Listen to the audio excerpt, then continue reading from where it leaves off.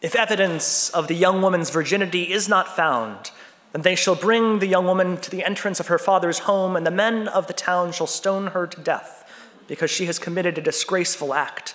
So shall you purge the evil from your midst. You should see your eyes. Like, somebody call Jackie. Ben's out of control. That's from Deuteronomy, one of those verses we don't preach. And for good reason. There is nothing of God in those words. Just like 1 Timothy's order for women to be silent will never be from God.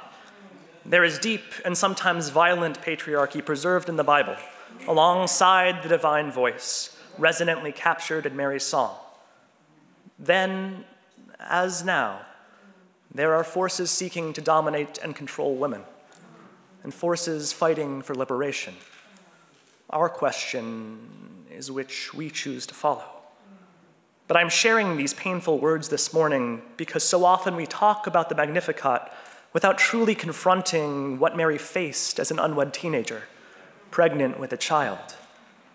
Sure, we will talk amorphously about shame or disgrace, discuss how scared Mary must have felt, but we don't truly go all the way to the abject terror experienced at a time and place when too often the consequences were not shame, but death. That terror is the backdrop for what makes Mary's words so absolutely startling. Confronted with a possible stoning, Mary says, "My soul magnifies the Lord. My spirit rejoiceth. God has done great things for me. Surely, from now on, all generations will call me blessed." And if these are the personal circumstances of Mary's pregnancy, the geopolitical ones are not much better. Judea is subjugated by the Roman Empire. Mary does not come from wealth or riches. Israel is stuck in an incessant cycle of rebellion and suppression, violence and control. She is a vulnerable girl amid a vulnerable people. And yet, in this moment when she might be scared, when she should be terrified, her spirit instead leaps with joy, and she begins to sing. It's the starkness of that contrast which reveals beyond a shadow of a doubt that the joy is not something Mary is getting from the world. It is a divine gift, a blessing from God like the child that she bears within her. She is tethered directly to the Holy One. And venomous words from Scripture that were never aligned with God's Spirit, words that denigrate and dehumanize. Before the glory of God, those words and the threat behind them have lost their power. It's something that's always fascinated me, the way that some folks are able to embody joy seemingly in rejection of their circumstances. I've recently been paging through the collection of letters that Nelson Mandela wrote from prison while he was jailed for resisting apartheid rule in South Africa, and I am so struck by the resonances between these pages and Mary's song. The letters, for the most part, weren't public proclamations. Like Mary, they were private messages to his family or closest friends. Love at its most vulnerable. I'm going to quote one of his letters to his daughters at some length because I think it gives a picture of the emotions coursing through him during his incarceration. As you listen to the words, hear the pain, but notice the joy that sits beside it. Zinzi says her heart is sore because I'm not at home and wants to know when I will come back. I do not know, my darlings, when I will return. You will remember that in the letter I wrote in 1966, I told you that the white judge said that I should stay in jail for the rest of my life. It may be long before I come back. It may be soon. Nobody knows when it will be. Not even the judge who said that I should be kept here, but I am certain that one day I will be back at home to live in happiness with you all the days of my life.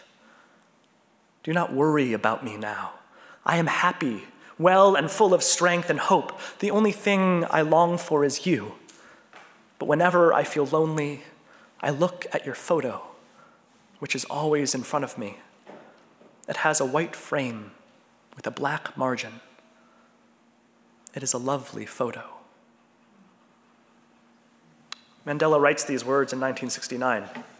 He's already been jailed for 7 years at this point, would not be freed for another 21 years in 1990, the year that I was born.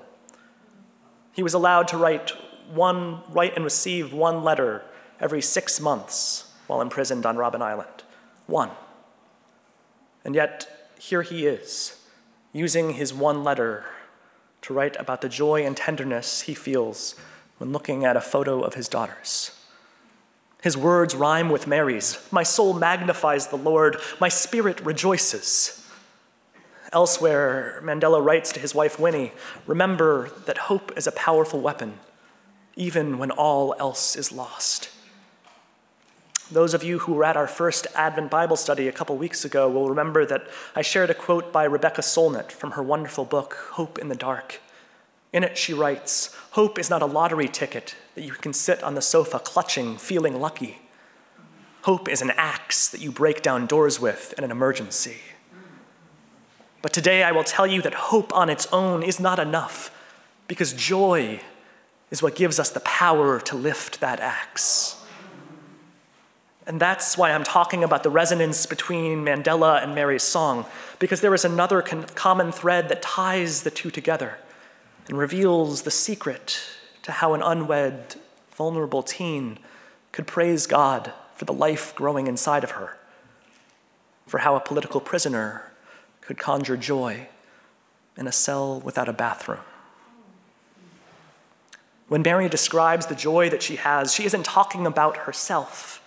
She's writing herself into God's story. God has brought down the powerful from their thrones and lifted up the lowly, she sings. God has filled the hungry with all good things and sent the rich away empty. And what's crucial to remember is that in that moment, she is still singing amid the violence and oppression of Roman rule. Mere months later, she will be forced to migrate hundreds of miles while she is pregnant and will be forced to flee Egypt as a refugee just days after the birth of her son. The dreams she sings about have not taken full form. They are still rough, ragged at the edges.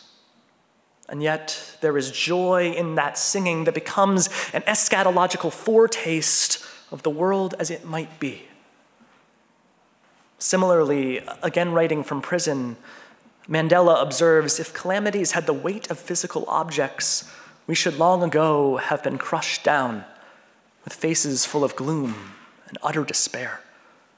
Still, he does not permit the evil of his circumstances to claim that final word. Yet my entire body throbs with life and is full of expectations, he writes. Each day brings a fresh stock of experiences, new dreams. Surrounded by fear and instability, Mary celebrates because of the radical love she carries within her. In the middle of his pain and heartbreak, Mandela can find joy because he knows that he is in the middle of a new nation being born. And so these words from Mary find us in the middle of our own political crisis, singing in the ashes of a burned down church. There is every reason for us to be fearful or depressed, and yet I look around this room and into the digital family joining us,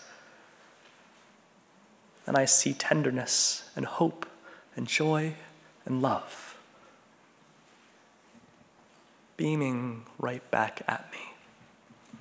Moving through a fire and a pandemic and 1,000 other tragedies that mark this valley of the shadow of death, again and again, this congregation chooses abundant life.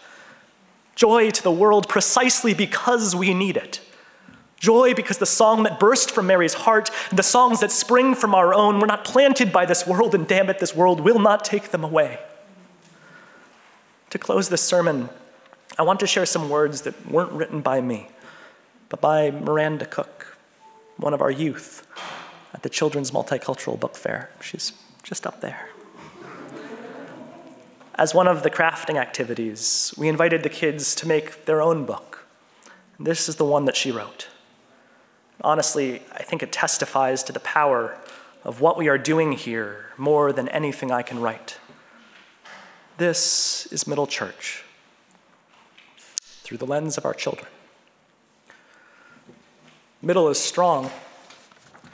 Middle is rich, not in money, but in power and in love. Middle is a place that is safe. Even when it burned, it was strong. No, it did not truly burn because the church itself was still there. It came back. It is a place that is going to rock. Actually, it does rock a lot. Its music is great, its love is great, but most of all, it is great because it is here, it has, and is fighting for justice. Middle is and will always be here, even if it burns and falls. It will be here. It has black, brown, white, adopted, mixed, and more people. Middle is loving. It is amazing, and it will keep going, filled with love, happiness, and justice. This is who we are. Safe, fiercely loving, committed to God's justice, not just in the hereafter, but God's reign in our midst. And throughout, fostering the kind of belonging that tells every child, and the rest of us too, you are beautiful, you are worthy, you are sacred, and you are never, ever alone. Joy to the world, really, right here, right now.